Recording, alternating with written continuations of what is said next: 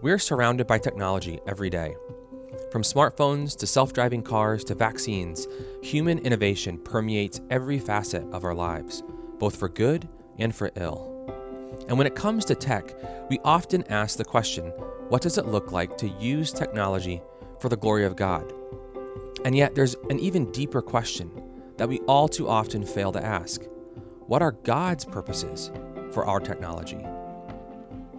In our interview today, writer, journalist, and tech optimist Tony Reinke and I discuss what the Bible has to say about human innovation and the things that we create.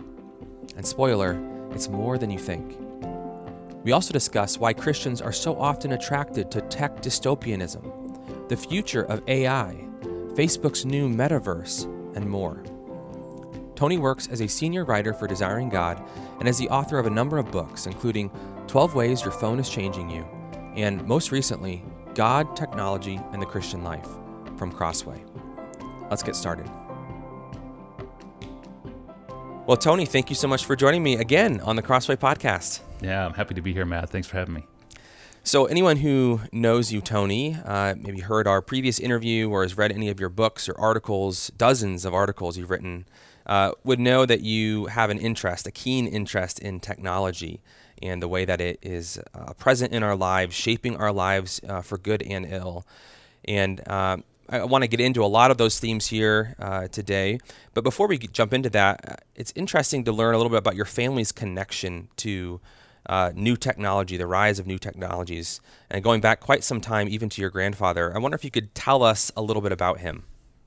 Yeah, as I've gotten older, I've spent more time in the architectural drawings and the patents of my grandfather, who he lost his memory in old age when I was a teenager.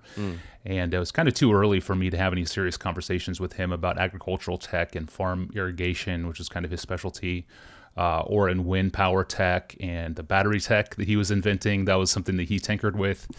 I mean, in the 1970s, he was dreaming of a day when homes would be powered by batteries charged by wind chargers. I mean, So he was already working on that in 1998 on houses that didn't even have running water.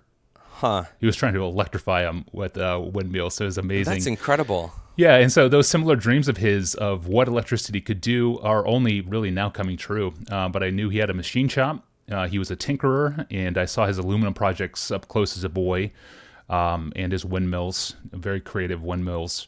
But only recently have I studied the patents and news clippings of him and his incredible brothers and their inventiveness. So my grandfather never went to school past 8th grade, typical farm boy, but he was called on by the military to reinvent aiming computers in World War II, not microchip computers like we think of computers, but like an aiming device that was used in World War II. And he did that, and he re-engineered it, and was just really good at engineering at that level. But then he did most of his inventing in Nebraska, in rural farmland. And you see my last name swinging on irrigation sprinklers in Nebraska. And that's my grandfather's brother specifically, same family tree. But so I don't think my story is unique, though. I think a lot of readers of my book already have told me that there's inventiveness in their own, story, in their own history, and their own grandfathers and fathers. And so, but it all raises this question of like, if inventiveness is in our bloodlines so closely to so many of us, and we live in a tech age like no other age has experienced before, it raises those questions of where does this impulse to invent things come from?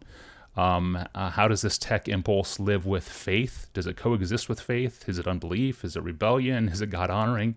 And how are we supposed to have those innovations in a way that honors God? Are we even supposed to have these powers? Like, are we supposed to have battery powers and nuclear power? And are we supposed to have computer processors? Like, is this human rebellion at its core, or is it something that honors God? So lots of questions get raised, and I think all of us live with some sort of inventiveness within our bloodstream, and it just raises those questions pretty naturally. Mm-hmm. Yeah, and I've noticed, and I want to get into this as we keep talking, maybe a conflict within us, a uncertainty that we have about answers to some of those questions. Is technology good? Is it bad? Are there limits to what we should pursue versus, at some point does it become playing God? Before we jump into some of that stuff, though, I wonder if you could just simply define technology, because I think it's one of those words that we probably immediately think of the smartphone in our pocket. We think of electronics. We think of microchips. But how would you define that general term, technology? Yeah, technology is the making of a technique, the using of a technique to amplify native human powers. So we go back to even David's sling against Goliath. That was a form of technology.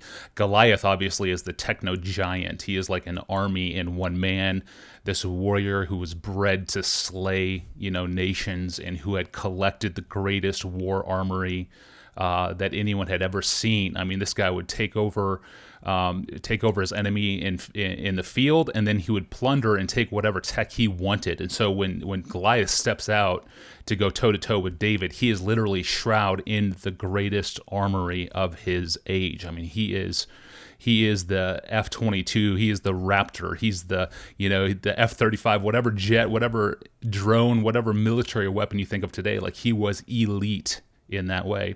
But David was not anti-technology. He was not without technology. He used a more primitive technology, which was a sling, which amplified the power of his arm and concentrated power into a single stone, which for this battle, he shows himself to be the superior technologist, because he knows that this is a battle where a sniper can beat someone who's going into battle as a hand-to-hand combat type of a warrior. So Goliath could take out 10 guys easier than David could, but David could take out one guy at a distance because he knows his technology better. And so he's a master technologist in that way. And so both of those are technologies, but they amplify the power of its user. So Goliath has this huge sword. He can kill lots of men. David has this sling, and he can kill animals and humans with it, and he knows he can. So they're both using technology. Both of them are technologies. Both of them amplify the native powers that each of the men has. Now, Saul has this idea before the battle. He's like, hey, David, try on my stuff. Try on my tech. And David doesn't have the skill to use it. So you have to have some sort of skill to wield a sword, and David doesn't have that yet. He will. After he defeats Goliath, he takes Goliath's sword, and David will have armor and a shield and a sword from there on out as a king of Israel. But he doesn't at that point, and he doesn't have the practice. He doesn't know how to wield a sword. He doesn't have the muscle buildup. He doesn't have the technique to wield the technology. So that's kind of where I start in my book, is defining technology in those two guys. Yeah. It seems to me like so often when we think of that word technology in our own culture today, and this might get at some of the wrong ways that we then apply it and think about it later, we can be so focused on new technology. Is there a certain dynamic where old technology that we're used to that just feels like it's everywhere, we almost don't think of it as tech anymore? We just it seems like it leaves that category and becomes just some assumed thing. Have you noticed that dynamic? Yeah, that's exactly right. I mean, one computer programmer says, humorously, he says, technology is anything that was made after you were born. Anything invented after you were born is technology. And we do lose a sense of just how much technology there is around us that was here before we were born. And you can see this. I go back and spend quite a bit of time looking at 1863 to 1913, this 50-year period, which was basically the watershed of technological innovation in world history. I mean, it's absolutely incredible what happened between 1863 and 1913. Cities were electrified. I mean, light bulbs were invented to illuminate houses. Electrical motors came to power industry. Music was first recorded. Photography was first employed. Video recording was invented, made. Movies were projected in that time frame. Huge iron vessels went back and forth across the ocean. Gas-powered engines started to pop. Cars replaced carriages. Tractors replaced farm horses. Typewriters were invented. The QWERTY keyboard that we use today was invented. Gum was invented. Coca-Cola was invented. Telegraph wires began sending electric messages. That was new. No one had sent a message electronically over great distances at unthinkable speeds. Wireless radios, drew huge crowds together. medical advances in germs and vaccines ended awful, killing diseases and viruses. Literally everything in life changed between 1863 and 1913. And so what I find is that for a lot of Christians, when you mention tech, they want to go immediately to the most dangerous, scary tech: nuclear tech, genetic engineering, cloning of humans, the metaverse. They want to go to nuclear power, nuclear bombs. Like all of these scary tech tend to be the things that we go to naturally in our mind. So it's helpful to sort of break out of that and go back to a period in which we don't feel the threat of any of those things. We see the fruit of those innovations, and we live with all of that every single day. And so you start to, I think, can get a better God-centered vision of technology and the benefits that we have from it by getting out of our age. And I think that's really important. Yeah, let's dig into that dystopianism, though, that seems so prevalent in our culture when it comes to tech. Yeah. First, and I guess I think you often see that dystopian impulse or concern in dystopian movies. We see so many tech dystopia movies that seem like they come out, maybe also in books as well and other kinds of media contexts. But I wonder if you could share what's your favorite tech dystopian movie, if you have one, and then why do you think that's such a popular theme in our culture? What's going on behind that? Yeah, that's a huge question. I like Cormac McCarthy's The Road. I haven't seen the movie, but I've read the book. I like the book a lot. That's a dark and depressing book. It is. So what is well, it he's that a dark and appeals to? depressing. He's a dark and depressing writer. I don't know. Maybe that's more of my inner personality. But I mean, the popularity with dystopian media today is owing to, I think, two different factors. Partly, I think it's just owing to the fact that there's entertainment value in thrills and roller coasters and horror films, and there's just a lot of intrigue. When you think about the burning landscape of a post-apocalyptic movie, or the novel like Cormac McCarthy's The Road, it's just there's something in us that wants to be frightened. We love a little self-induced panic attack every now and again. More widespread, I think, we just love control, though. I think that's what it comes down to. We love control. And when you think of the serious preppers, when you think of the real serious preppers, like the ones that have 1,000 pounds of dry beans in a bunker underground, ready for the worst. I mean, those folks are control freaks. They're control freaks in full flex. And in such an uncertain world that we have, with potent natural disasters and social chaos that's so easily provoked, I think that we think that if I can only play out the very worst scenario, then I can prep for that thing.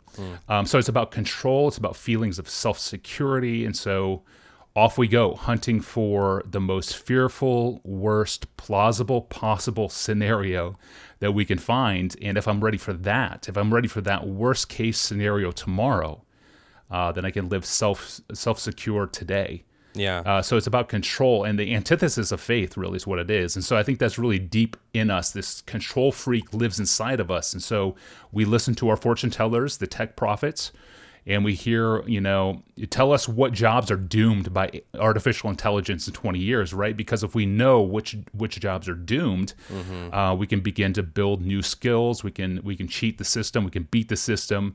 AI won't get us. That's a similar kind of control freakiness without the beans in the bunker. But it's inevitable that our culture's media is going to feed this. The appetite's always been there.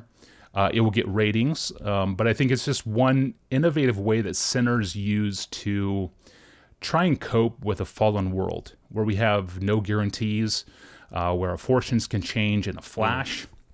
And so the appetite for tech dystopian sci-fi fiction, television, movies, novels, it's as old as tech itself. And I think it's that inner prepper inside of us, inside this desire for dystopian media, for doom scrolling, for Black Mirror dramas, and I think for even the pundits on cable TV. I mean, I think that drives it too. So we're recording this on January 6th. Like if your pundits convince you that your political rivals are taking over the national government, then it seems right and justified to pull off a preemptive coup and use force if needed. So we're very willing to entertain the most dire, plausible, possible forecasts so that we can take control, take action. And a little of that is in all of us. We all want control. And that's why dystopian media, I think, is so popular. And it will be. Its addictive appeal is always to our inner prepper, our inner control freak. Yeah. Yeah, you write in the book, quote, "I know that this book would market better as an alarmist doomsday warning about how Satan hijacked the electrical grid, controls us through our smartphones, and wants to implant us with the digital mark of the beast." And that kind of puts a point on both the tech side and this doomsday thinking. Yeah. And I guess I wonder, do you think Christians in particular are especially susceptible to this kind of dystopian, tech dystopia mindset? I think they do. I think Christians can fall in line with the sort of godless tech dystopian vision that a lot of non-Christians live with, where God is not in the picture, God's dead, He's not there.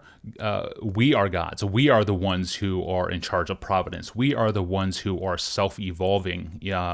And this follows out of the God is dead movement. If God is dead, we are the gods. We are the ones who are in control, which feels great for about a nanosecond. And then that feeling of power gives way to utter terror. And so the atheist's work for decades has been to undermine the faith, and it's worked on many who have deconstructed and left the faith. But it also leads to this existential reality that if God is dead, we are the gods. Each of us now self-evolving gods, self-evolving by means of our latest technology, and once again, the survival of the fittest. It's the survival of the most intricately programmed. It's my race to be more sophisticated than you, and that introduces a new degree of competitive self-evolution within humanity. You have the users and the used. You have the adept and the naive. You have the programmers and the programmed. You have the early adopter and the late adopter, the augmented, the unaugmented. And all of us know we're going to lose this race. And so we're left to wield providence of our own and to wield that providence over ourselves through our tech. And it's just not working. We're not safer from ourselves. We're not more self-assured. In fact, if you layer on top of that, like climate change in a way that views climate change as though it's basically irreversible, go to Mars or die, that utter despair wins out in the end. And so it turns out that to be gods augmented with supernatural powers is not leading us to the self-saving confidence that we thought we would have. Instead, we get TV shows like Black Mirror, we get the tech dystopianism. And so what I'm pleading with Christians, and this is going back to your question, what I'm pleading with Christians to do is before you follow suit and follow the godless tech dystopians of the world into this despairing vision of the world, would you please consider something else? Because I am a tech optimist, and I'm a tech optimist because I know that God is not dead. He's the creator. And his entire creation is contingent, meaning that the creation answers not for its own existence or for its own reason for being. The creation gives us no reason for why it exists. The creation is not sustained by itself. It's not sustained by powers from its own order. It is governed by one who is outside of the created order, who upholds all things by the power of his word. And so do you, Christian, really believe that? At the end of the day, is God dead or does God reign? Because that will shape everything that you think about how you engage with technology, what you think of human innovation. Because if you do believe God reigns, that's going to change everything. And I do. And that glorious reality shapes everything that I know about big tech, Silicon Valley, and the story of human innovation. It's all shaped by what I understand about God. And so what I'm saying is, let's stop following the tech dystopians who are now their own gods. And let's think about this as Christians with an open Bible, and particularly for us who are Reformed, because we have a vision of God that answers for all of these questions that we face. Yeah. I mean, I can imagine someone listening right now responding to that saying, I do believe God is sovereign over all things and all of history. And so I don't think that this world is just governed by human innovation and our own efforts and abilities. And yet they still might say God in his sovereignty has historically allowed terrible technologies to develop and be used for terrible evil. Yeah. And so I still, how is it still not okay for me to be pretty concerned about where we're going, what's in the future?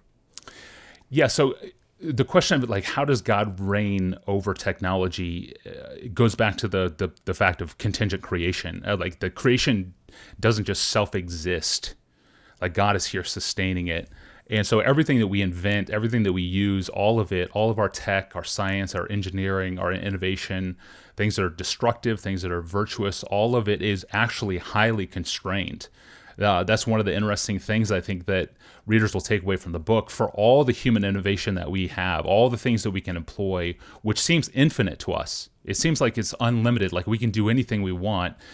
It's actually very narrowly channeled and constrained and controlled by God. And it's constrained in 9 ways that I lay out in the book. Like the whole book is basically my argument that God has constrained our human inventiveness in 9 ways in which he limits everything that we can create, everything that we can invent.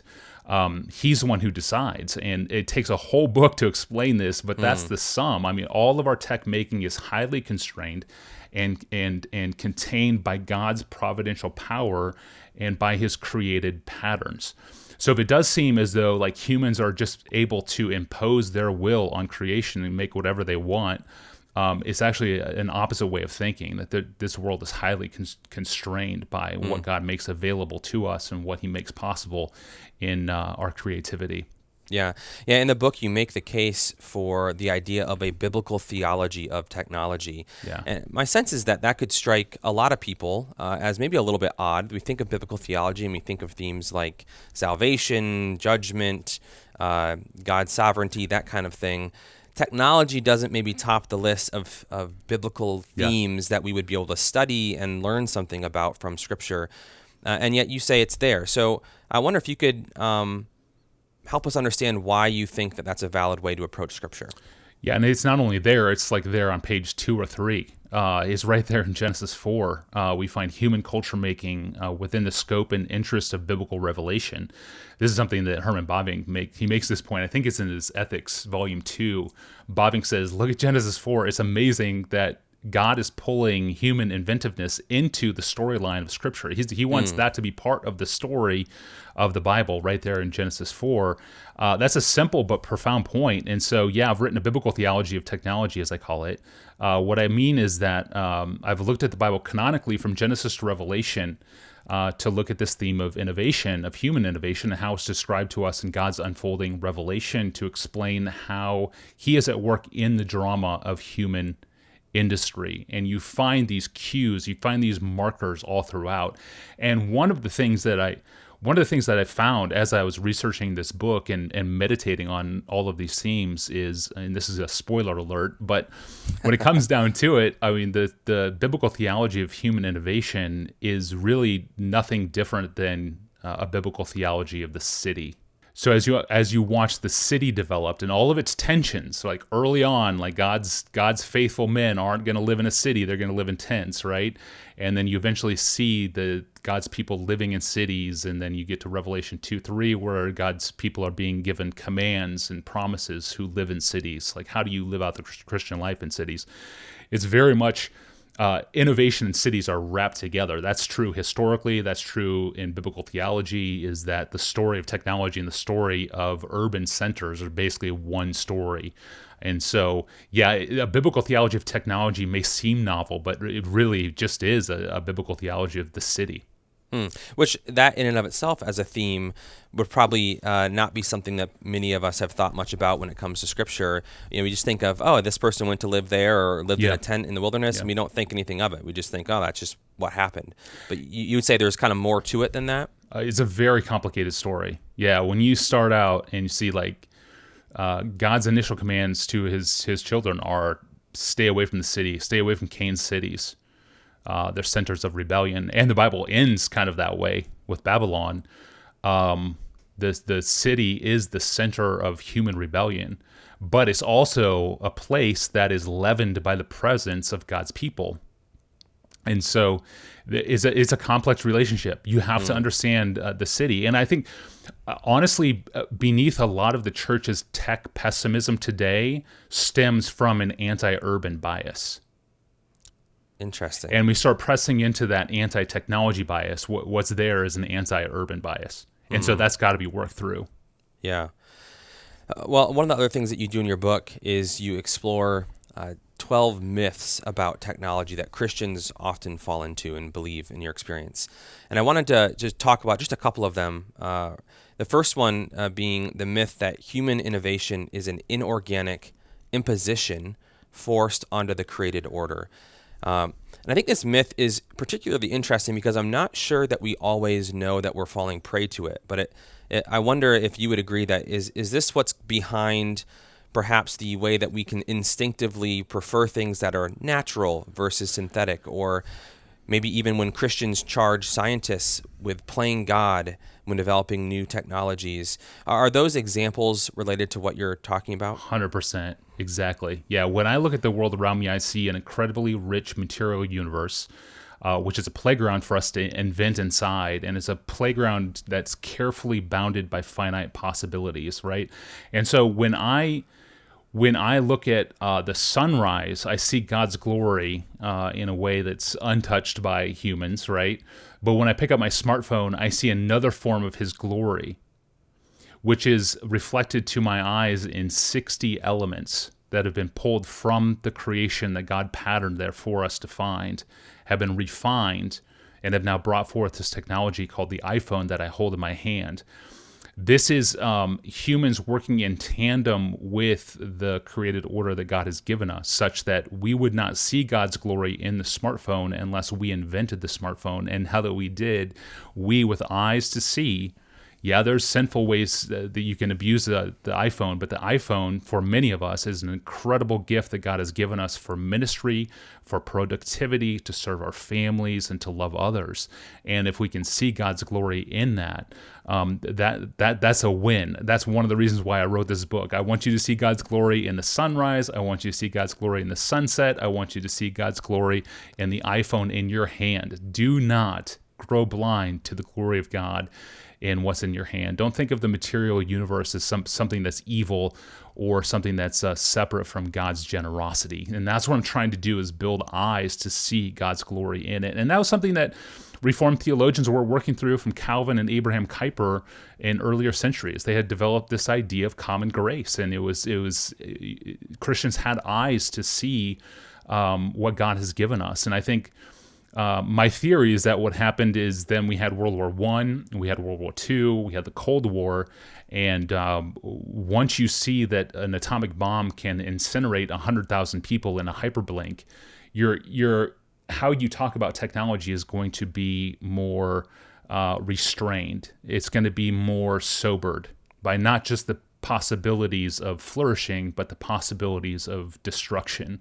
And so I think what happened beginning in World War II, then especially in World War II and following, is the church's theologians simply lost grip on common grace. They lost the vision of the beauty of God in our technological advances. We could no longer see him. We could just see the powers of it. And we get, novels like C.S. Lewis's That Hideous Strength, which is a great book on the misuse of technology. It's a great book against post transhumanism and this impulse to, scientifically evade death, which is something that we see still alive today. He was a prophet going after technological abuses, but someone like C.S. Lewis really struggled to see anything positive or God glorifying in technology. And I think that was just pretty common among our theologians, from really ending with Abraham Kuyper.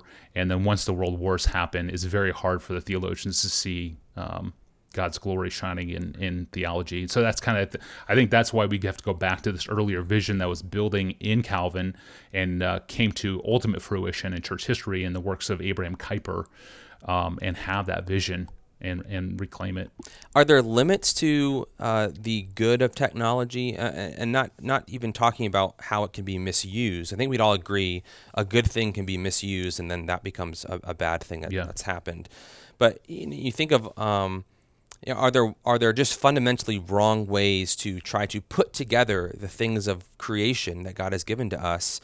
But it's so dangerous. It's such it maybe is in some sense kind of pushing against, in a sinful way, the natural order of things that God has instilled in his creation that would make it inherently wrong. Yeah, I think the building of the Tower of Babel was explicitly rejection of God's word. We're not going to spread across the globe. We're going to compile ourselves into one city. We're going to build a temple to human glory. And so they're using, they're using fire-baked bricks, which was a new technology for them. They were using that in a sinful way. They were using tar to put those bricks together in a sinful way in building their temple. And so that was a sinful use. But in one of these climactic moments of humans using engineering in an anti-God way and in a way to reject God, God simply comes down and hacks the whole thing. And instead of having one city, he spreads his people all over the globe. He spreads those people all over the globe, and so that we have 1,000 cities.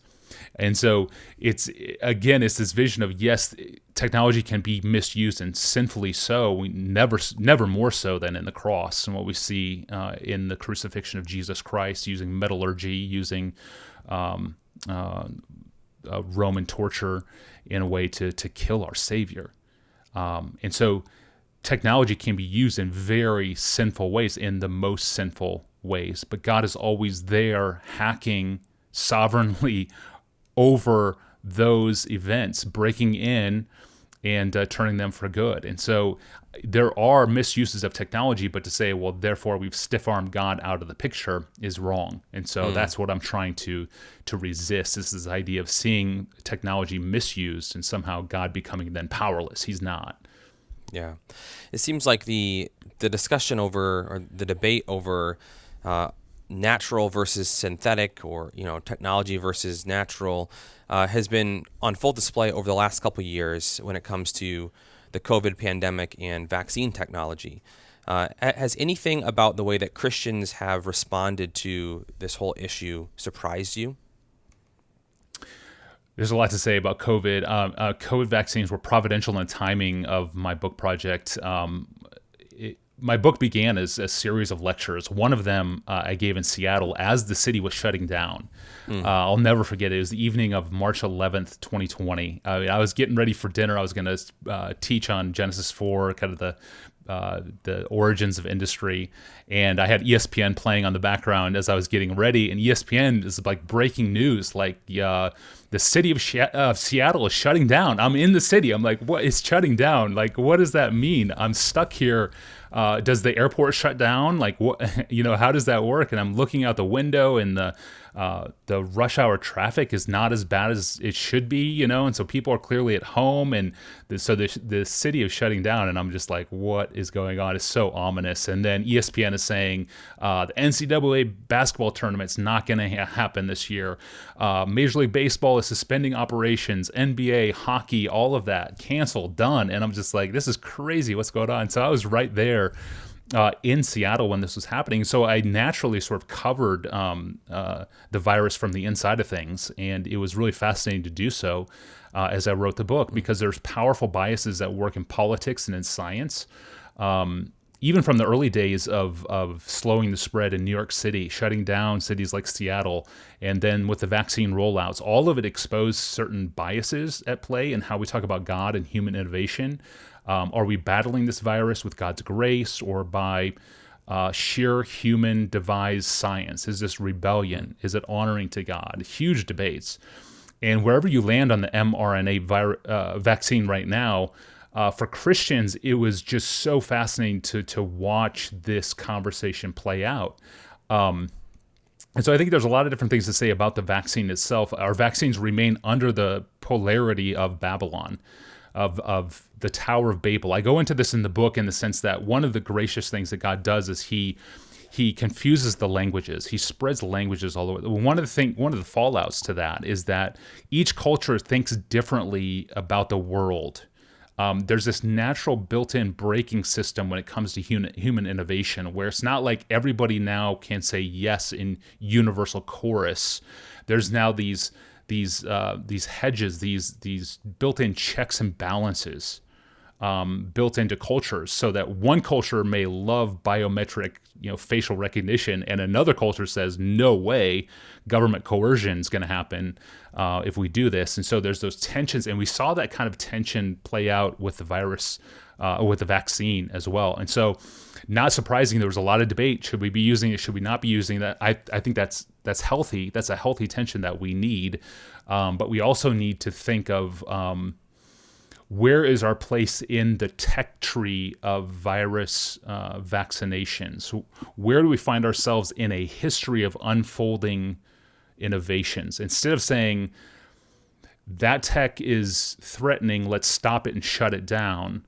Let's say the mRNA vaccination, where does that fit in the tech tree? Is that going to lead to something greater and better in the future so that we can respond more quickly to global outbreaks? And so it's kind of hard, I think, for Christians to, again, kind of see themselves in sort of an unfolding pattern that God has for innovation, and just want to say thumbs up or thumbs down on this vaccination, make a final judgment. And so it gets tricky, because our temptation is to make a final judgment on it instead of seeing ourselves in part of a longer trajectory. So, but I would not necessarily discount the science of it and say, well, it's rebellion because it's tinkering around with genetics. I don't necessarily go there, and I think there's good reasons for not just rushing to that conclusion.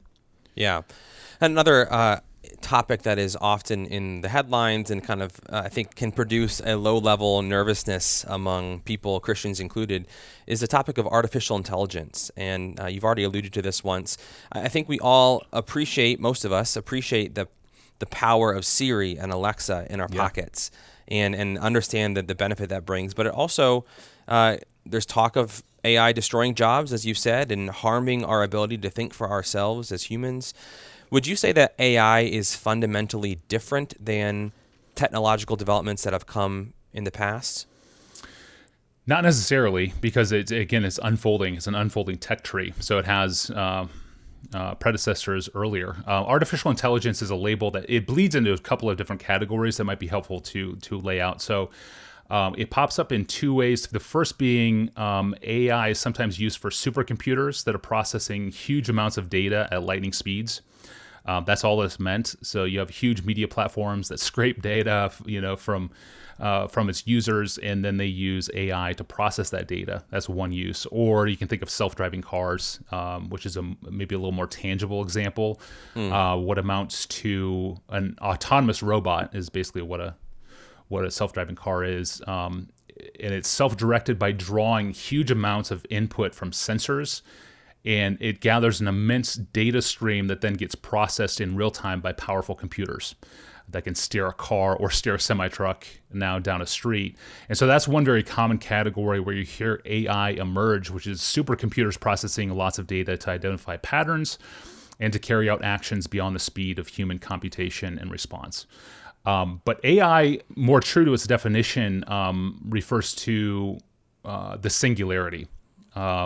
A point in time in which this is starting to sound a little bit like Star Trek. So help us. Yeah. What does that term mean? So singularity is a point in time in which computers collectively awaken into one unified autonomous consciousness with a new native creativity beyond what the human engineers put into it.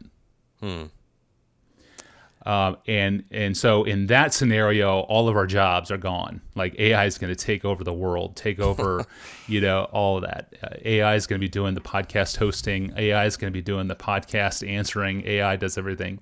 And so the first definition of AI is becoming real. And you see it in self-driving cars. You see it in the new Cold War brewing between China and America.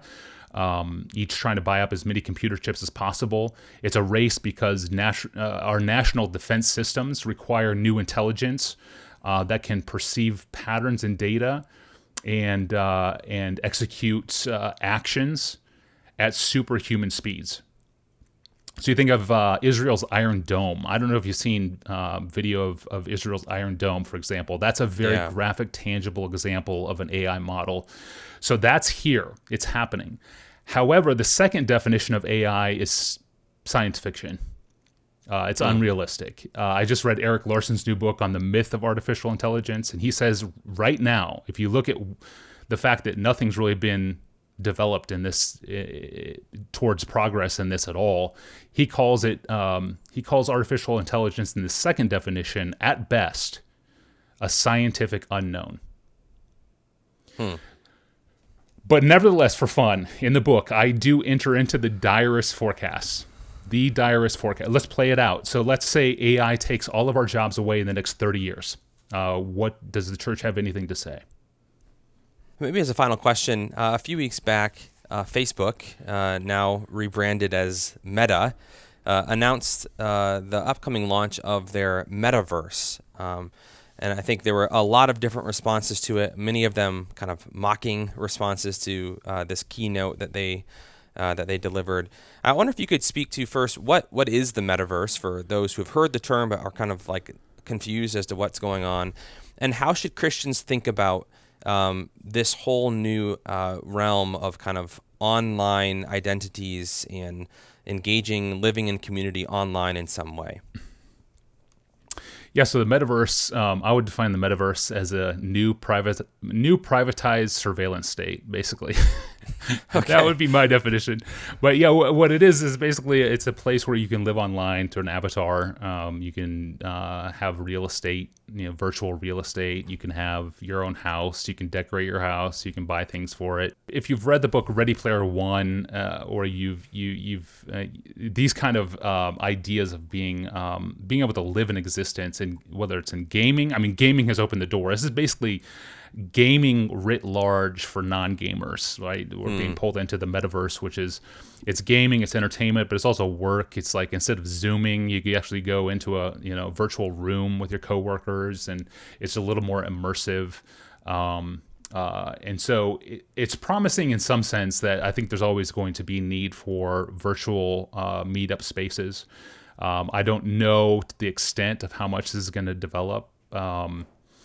I think it's going to be, I think gaming goggles are a hard sell for a lot of people. They just don't want to have a screen, taped to their face. It's kind of goofy, but there might be some other manifestation of the virtual space that's a little less awkward. But it's hard to say. But it's worrisome in some ways. One is, whoever is the keeper of this metaverse is going to have access to surveillance on behaviors like never before. I mean, it's going to raise all sorts of questions about privacy. But it's just one of the many other technologies that, raise questions for us. Isn't social media destroying the social fabric of a democracy? Isn't Amazon growing into a monopoly? Aren't AI bots going to take over all of our jobs? Are we only going to survive in the workforce if we have this brain-machine interface with some part of our brain connected to a computer? On and on it goes. I mean, there's a lot of scary tech. There's things to be worried about. There's problems.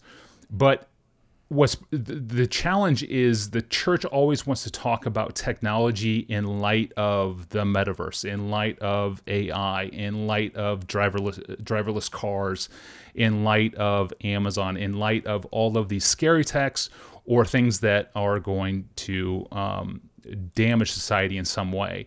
And we never break free from that discussion and go macro and think of, where do these technologies come from? What is God's plan? And see his glory in the electricity, see his glory in the smartphone that we use, in the computer, in the cameras, in the lights, in the houses, the businesses, the banking systems. We just go through this list of things that we take for granted every single day. And what I don't want is for Christians to get lost on sort of the big headlines and miss the fact that they are the beneficiaries of some incredible tech. So that's my biggest concern. Can we build a theology of tech, or is it only ever going to come up when it's time to pounce on some new scary thing? That's my task. And so the work before me is reaching the listener out there who has a podcast app open, listening to us on their iPhone at 1.3x speed. That's the speed I listen to everything in. driving down the highway in an SUV, a technologically advanced SUV. I don't want that listener to come away from this conversation thinking, wow, that one tech is really scary. That one tech is really going to change things. Because that would sell, right? The dystopian content sells. You provoke that inner prepper. Instead, what I'm after is a listener and a reader of the book to thank God for the ancient sludge that he put into the ground that was sucked up and refined so that he could propel himself down the highway at 50 miles per hour through the power of exploding fireball in the engine in the front of his car. He is going down the highway right now, listening to speakers of a recording that we're making right now on his iPhone, a digital file that somehow got sucked out of the air into his iPhone being 60 elements taken from creation.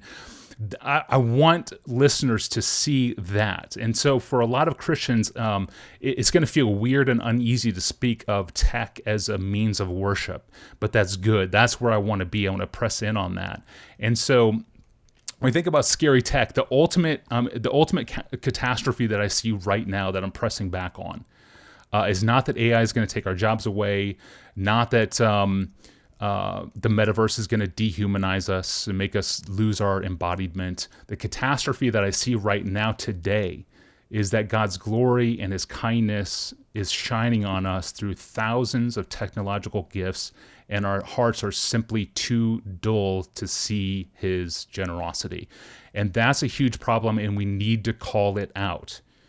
And so I hope if I can change that and my book seeps into the groundwater of Christians, and it becomes sort of like a framework by which we can then understand technology. I think in a few years, we can have really good discussions about the metaverse, really good discussions about AI, really good discussions about the problem tech that we see, because they're there. There's problem tech. But because of how we talk about them, we end up with a pretty lopsided and godless framework to go about those conversations. Yeah. Well, thank you, Tony, so much for taking the time to talk with us today and help give us some of that framework. Help us start thinking along those lines, perhaps in a maybe a new way for many of us. But yeah, we appreciate your time. My joy, Matt. Thanks for having me on. That was Tony Reinke on thinking Christianly about human innovation and technology. For more, be sure to check out his book with Crossway, God, Technology, and the Christian Life. Pick up your copy of the book for 30% off directly from Crossway by visiting crossway.org/plus. That's crossway.org/plus. For more interviews like this, subscribe to the Crossway Podcast on Apple Podcasts, Spotify, or your favorite podcast player. If you enjoyed this episode, consider leaving us a review in the Apple Podcast Store. That helps us spread the word about the show. Crossway is a not-for-profit Christian ministry that exists solely for the purpose of proclaiming the truth of God's Word through publishing gospel-centered content. Visit us today at crossway.org.